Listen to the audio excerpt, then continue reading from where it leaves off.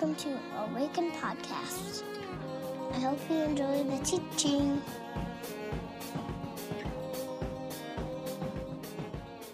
We would go to Grandma Abbott's house on Friday nights. Every Friday night, we would go there, my brothers and I and my aunts and uncles.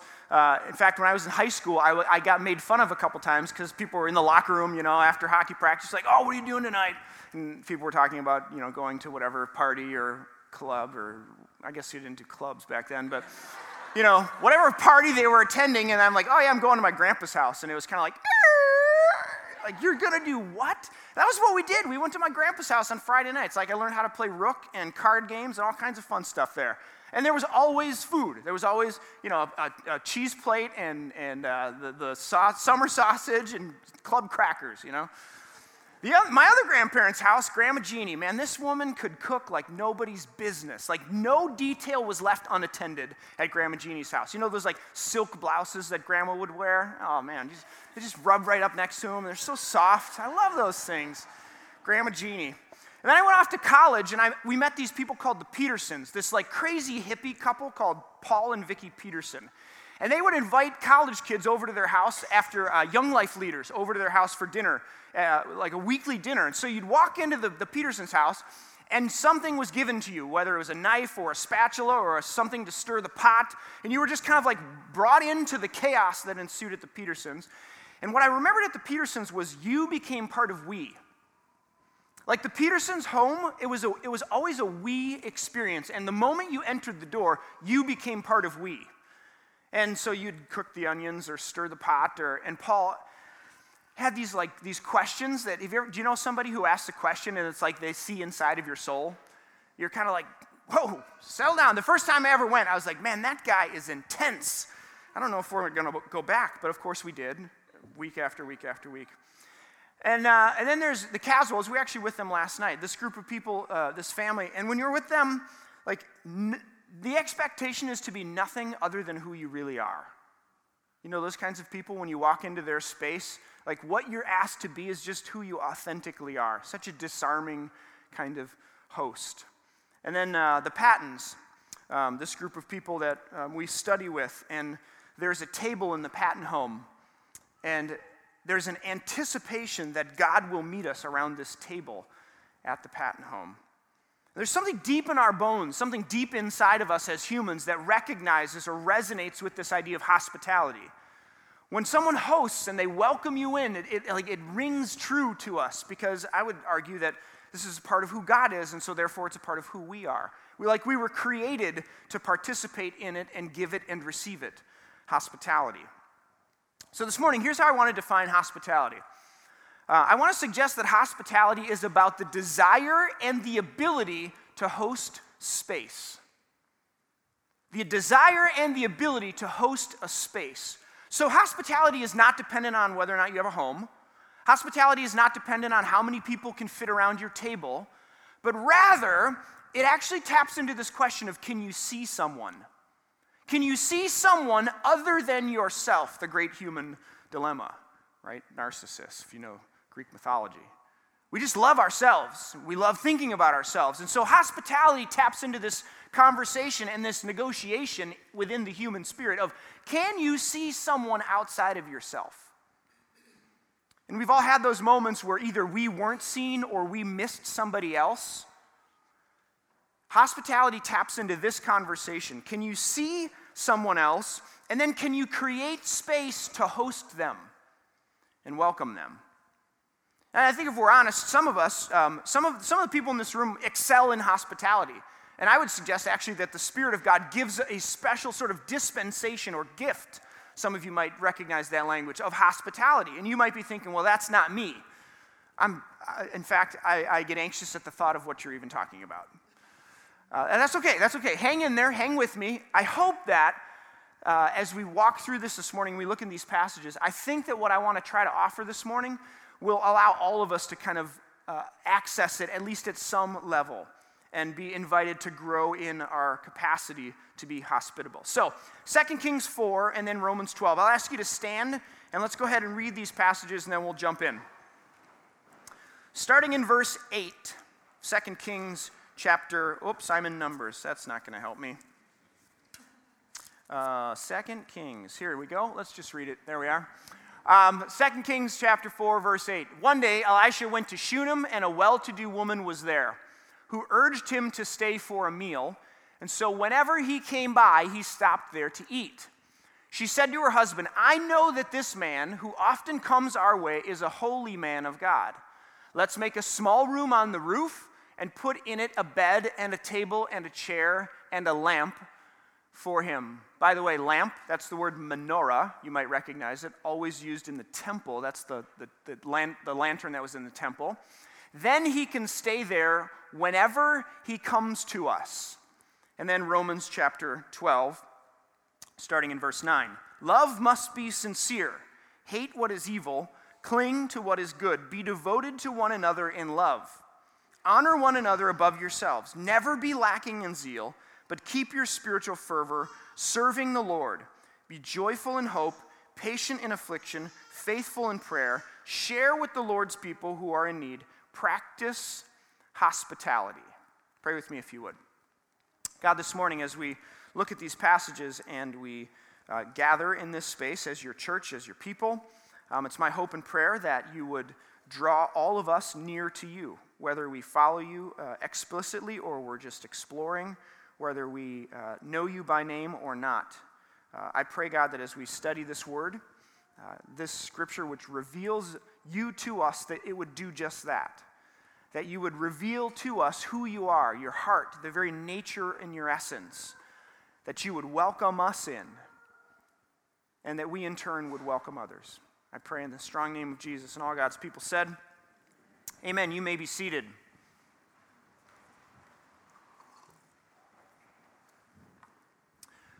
So I want to start in 2 Kings chapter 4, this kind of random story of Elisha the prophet and the Shunammite woman. And I would say it this way as we begin.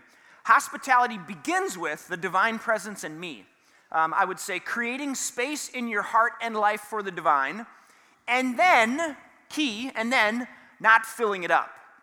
Not filling it up. The Shunammite woman, if you heard this passage, Elisha's a prophet, and he's kind of coming through town, and the geography of Shunem is, in fact, there's a woman named Jezebel, if you know the story of the kings, and she's a tyrant, and she's actually killing the prophets of God, the people of God, but Elisha decides to come, and Shunem is directly underneath the sort of palace and lair of this crazy lady named Jezebel. So this woman, the Shunammite woman, she is literally right under the nose of the lady who's sort of running things rampant in the town and in the neighborhood. And this prophet of God, Elisha, comes through, and so she sees the divine presence in Elisha, and she recognizes it as such, and then she says to her husband, they invite him in for bread and for tea and crumpets. I'm refraining a Dumb and Dumber line here. Let's invite Mary right in for tea and crumpets. So I can't do it. I just can't. I can't stop myself.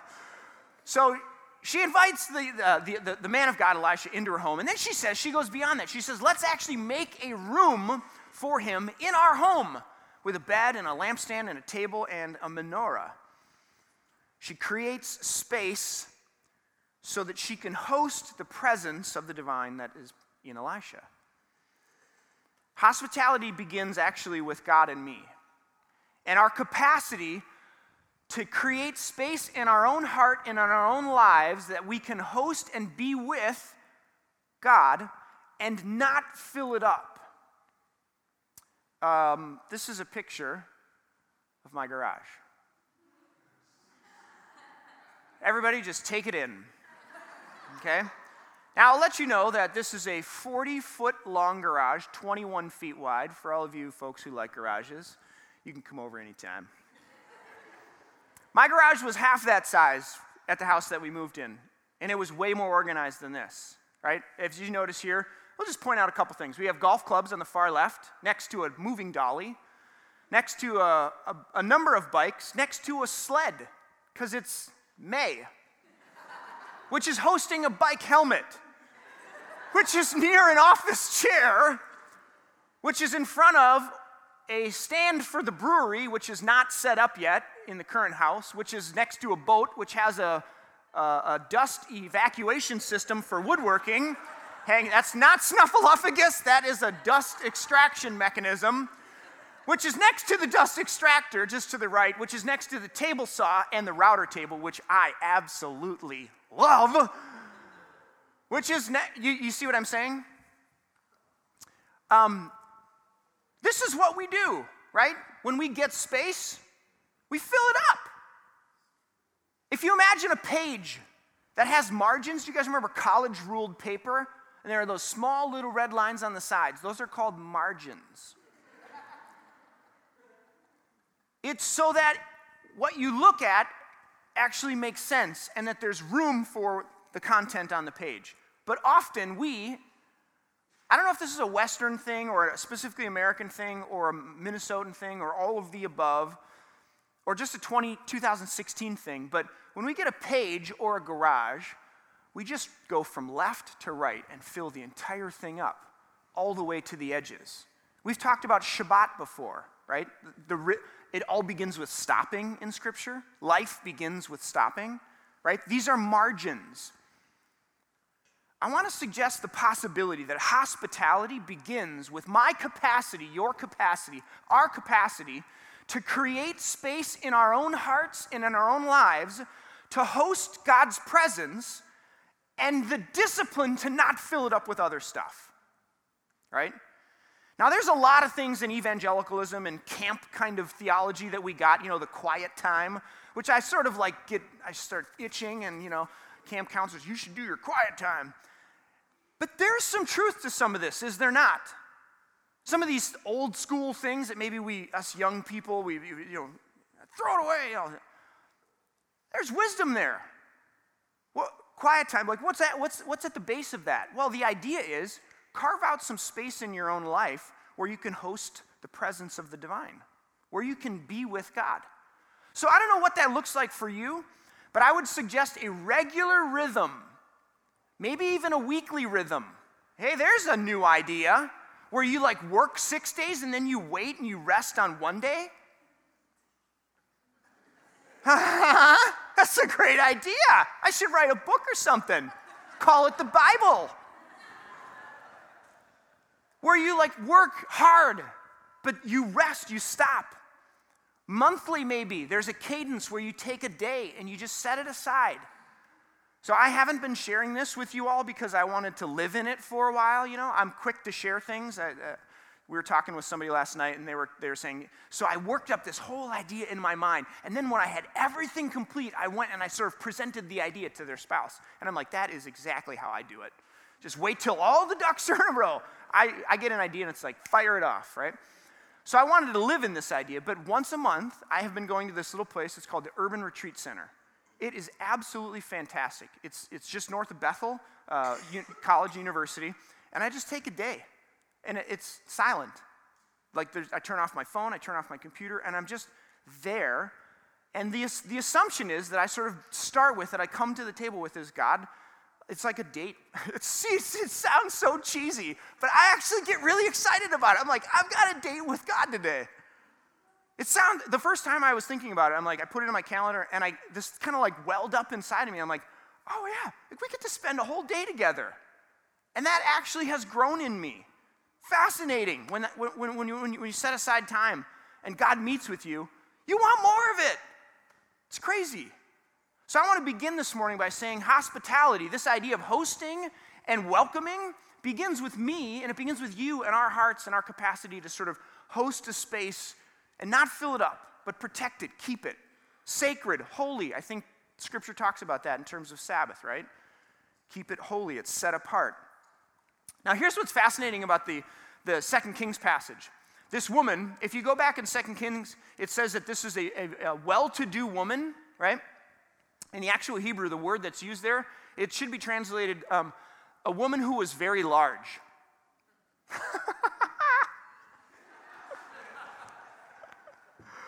What is going on there? Who would ever, in their right mind, say that about a woman?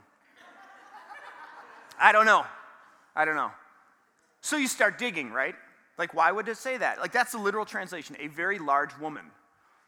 Well, if you go back to the first usage of this word, gedolah, in Hebrew. It's Genesis chapter 12. Surprise, surprise. It all comes back to Genesis. Genesis chapter 12, verse 2. God says to Abram, I will enlargen your name. Does anybody remember what happens to Abram? He gets a letter added to his name. And it happens to be the same letter that is in the letter of God, or the name of God. God literally adds to Abram his own name. He enlargens Abram. And I think that the writer of 2 Kings, who is no dummy, is nodding back to Genesis chapter 12 and the possibility that when we create and carve out space to host the divine, that's exactly what happens. God enlargens, adds his name and presence to our experience. So hospitality begins there. I would say, secondly, it's creating and hosting space for our neighbor, for our friends. Now, this is where I want to be just really pragmatic and practical for a moment, if I can. The Shunammite woman, she actually makes space in her home to host someone. I think the church has missed an opportunity, if I'm being honest, in terms of its challenge and its ask to people over the course of history. And I can only speak for my 39 years and less than that, because I don't remember the first few. But when the church asks for something, it's usually money or like your time, talent, and treasure, right? Like if you're going to tithe and you're going to give to the church, we want to invite you to give your time or your talent or your treasure. Great alliteration for those preachers out there who like to use alliterations. I want to talk to you about 3 T's today. Time, talent, and treasure. But what if this morning I'm actually going to ask for your tables in your homes as well? What if we saw the spaces and the tables that we gather around as an asset to be leveraged for the kingdom, for the good news of Jesus? If you have a home or a space or a table that you can invite others into and around, what would it look like if the challenge this morning was this simple? Do you want to come over for dinner? What if the challenge from me, your pastor, was to take something that you have, a space, a home, I'm assuming, right? Not everybody does, but if you do, a space or a home, a table that you gather around, and leverage it for the kingdom and for the good news of Jesus. And the challenge is this simple. Repeat after me. Do you want to come over for dinner? Or even breakfast. That's a real easy one, right? Then you can just say PJs are required, you know? What if it's that simple? I would argue that many of us in this room have a resource that we're not leveraging as much as we could. I once had a friend who gave a sermon, and it was called Host Chips. And the whole illustration was chips and salsa. This guy loved salsa. And he would just, the challenge was, just one person, invite him over for chips and salsa. What if you took your home or the resource that you have to create space in common spaces, so if you don't have a home, by leveraging the tables we gather around for friendship and community, intentionally, as people who follow Jesus. And I would argue that it's not that difficult. And we could grow in this area. Now, some of you may be here this morning and you're like, no, seriously, I break out in hives. I have this massive anxiety if you're asking me to do this. Okay, all right, there's other things today that you can latch onto, so maybe this one isn't for you. But for the rest of you,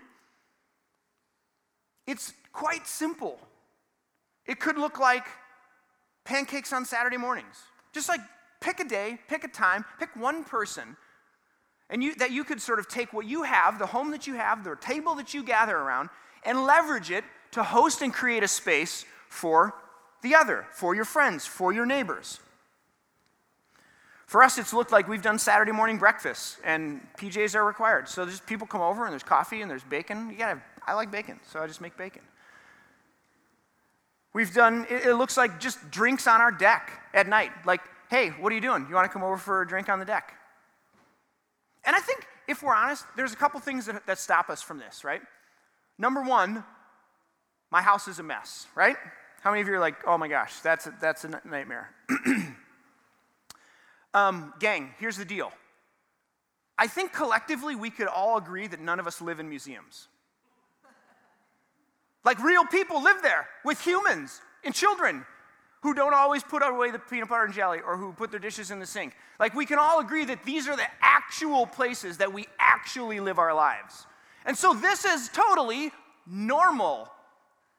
That you're not the only one who may have a few dishes on the counter. And it shouldn't be the thing that keeps you from saying, hey, do you want to come over? So collectively as a community, could we agree to give a pass to somebody if they invite us over and all the dishes aren't done? Yeah? Can we just say it's okay. We'd love to see you as a real person in your actual home, living your actual life. Not some fake life that you put on when everybody comes over. Now, friends, I will say this. Note, hosting somebody, inviting somebody over, it's great motivation to just do that quick little sweep up, when we have people over, it's man, we should host people more often because it took 10 minutes just to find all the socks. Which we're going to need this week anyways, right? So that's free. Just host somebody, you'll have socks galore. The other thing that I think holds us back on this one is that we don't want to be a burden. And we don't want to impose. So, have you ever invited yourself over to somebody's house? Hey, we'd love to come over for dinner.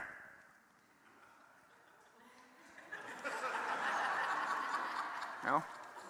I think there should be a level of relationship here if you're going to go there on that question, right? But I once heard this quote, and I want to give it to you. If you write things down, you're going to want to write this one down. Imposition is a part of intimacy. Those closest to you are welcome to impose on you as a part of loving friendship. Imposition is a part of intimacy. If you're in intimate friendship and relationship with someone, does it bother you that they might impose? No. I mean, sure, there may be a time when it's not a good time. Can we rain check, right? We do pop-ins sometimes. This is gutsy. Where one of our friends actually, it was a Tuesday night or something, 9:30 at night, knock on the door, and it's our good friends. They're pop in! It was their anniversary. They had gone out for dinner, and they had a little staycation in the city, and they're what if we just showed up at the Witham's door? It was absolutely fantastic. We loved it. We're we are stealing that. So we do, if we ever show up at your house and we're just pop in, that's what it means. And it's just hey, you want to hang out?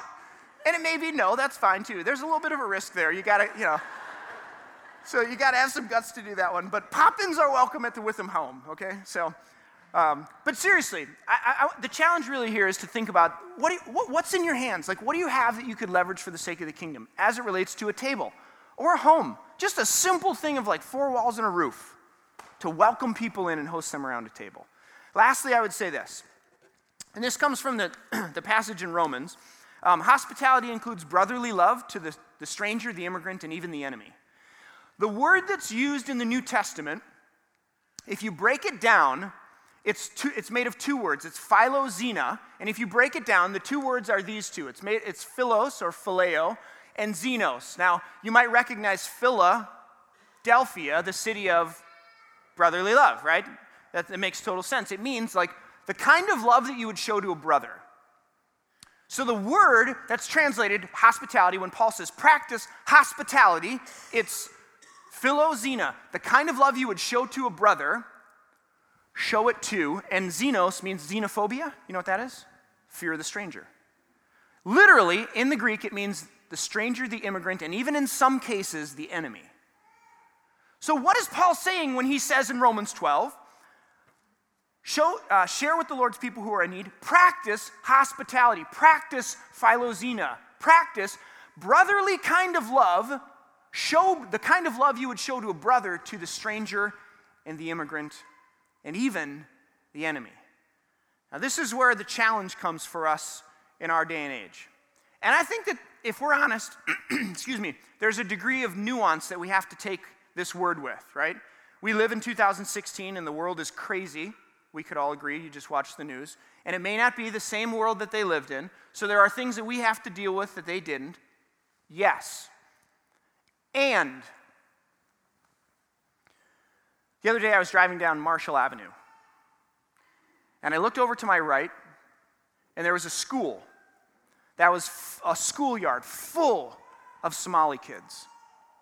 And it's a school, I don't know the name of it and I don't really know the story about it, but I'm assuming, based on what I saw, that it's a school that Somali kids go to. There wasn't a Westerner among them. Now, here's why I share this story. There was a day in my life when the first response to that scene would have been suspicion and fear. That is not what Paul is talking about. That's the opposite. And for me, this is my own personal journey on this. I was really, really excited to celebrate. My first response when I looked across this field, this is what I thought to myself. Man, I wonder how hard it would be to be those kids living in this world. In Minnesota, for crying out loud, stinking soda. Right? I don't think it snows in Somalia. I'm pretty sure. But to look out and see everybody around you different. And I thought, I hope that they don't forget who they are and where they've come from. Hospitality, show the immigrant, the stranger, even the enemy, hospitality. Can we cultivate a spirit where our first response is not fear and suspicion, but welcome and benevolence? That's a shift, and that is micro, and it is way down deep. But when Paul says to the church, practice hospitality, he's not talking about the people who are in the church. He says, yes, show the people, the Lord's people, verse 9, 10, 11, 12, 13, share the Lord's with the Lord's people who are in need. Then he says, practice hospitality. And the word he uses is brotherly love to the immigrant, the stranger. I would put in there the refugee, even the enemy. So this morning, a challenge to you. If you follow Jesus, even if you don't, I would argue, but if you do, the implications of resurrection, one of them is an invitation for God's people to live a life of radical hospitality, where we create space to host our relationship with God, with others, with the stranger, with the immigrant, with the other. So an invitation for you this morning. What does that mean? Maybe there's one thing here this morning that you can sort of latch onto that the Spirit might be inviting you to move towards and develop, cultivate a spirit of hospitality in your own life. I hope and pray that there are lots of pop-in kind of moments, spontaneous, hey, do you want to have lunch after, let's get a donut at Moochie's, Mojo Monkey. They have a great maple bacon donut. It's a block away. Those kinds of things where this church becomes the kind of place where when someone comes, they're welcomed into this community and this family. Beyond, hi, how are you? My name is such and such. But, hey, there's some of us going to Shamrocks. Do you want to join us? Or, hey, we're going to this thing tonight at the church. Would you care to join us? Where we welcome, we host spaces for one another to encounter the divine in each other. Amen? Let me offer a word of prayer. We're going to have a time of silence, which we do weekly if you're new here. I'll invite the band back up and we'll close with a song, but not before a word of prayer and a moment of silence. So pray with me if you would. God, this morning, as we gather in this place where those behind the scenes who play music or put images on a screen or stand in the back have worked hard to set a table to host God's people. I pray that you would burn in our hearts a conviction, a desire to host space for others. God, that we would see in you a generous host who welcomes, who embraces, who says, you belong here. To those of us who are probably not worthy of hosting. And so, God, I pray that you would teach us what it means to be welcomed, to be loved, to be cherished, and that you would instill in us as we follow you this desire to welcome you, one another, and even the stranger among us, I pray. So, Holy Spirit, speak to us now.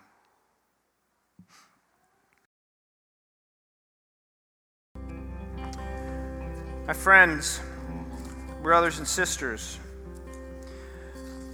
there is a prayer team that is always available on Sundays. They would love to be honored to pray with you and for you about anything.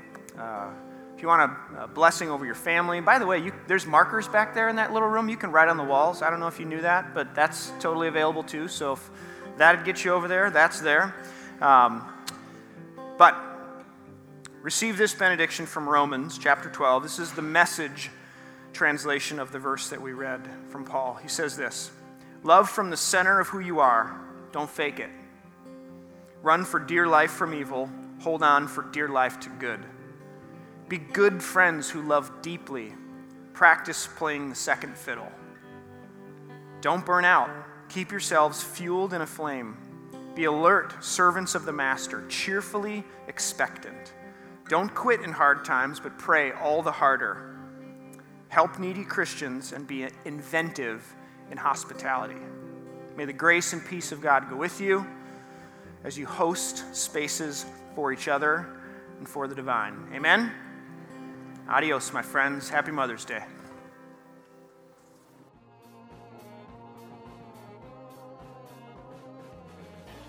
Find us online at www.awakencommunity.com or on Facebook at www.facebook.com/awakencommunity or on Twitter at Awaken Community.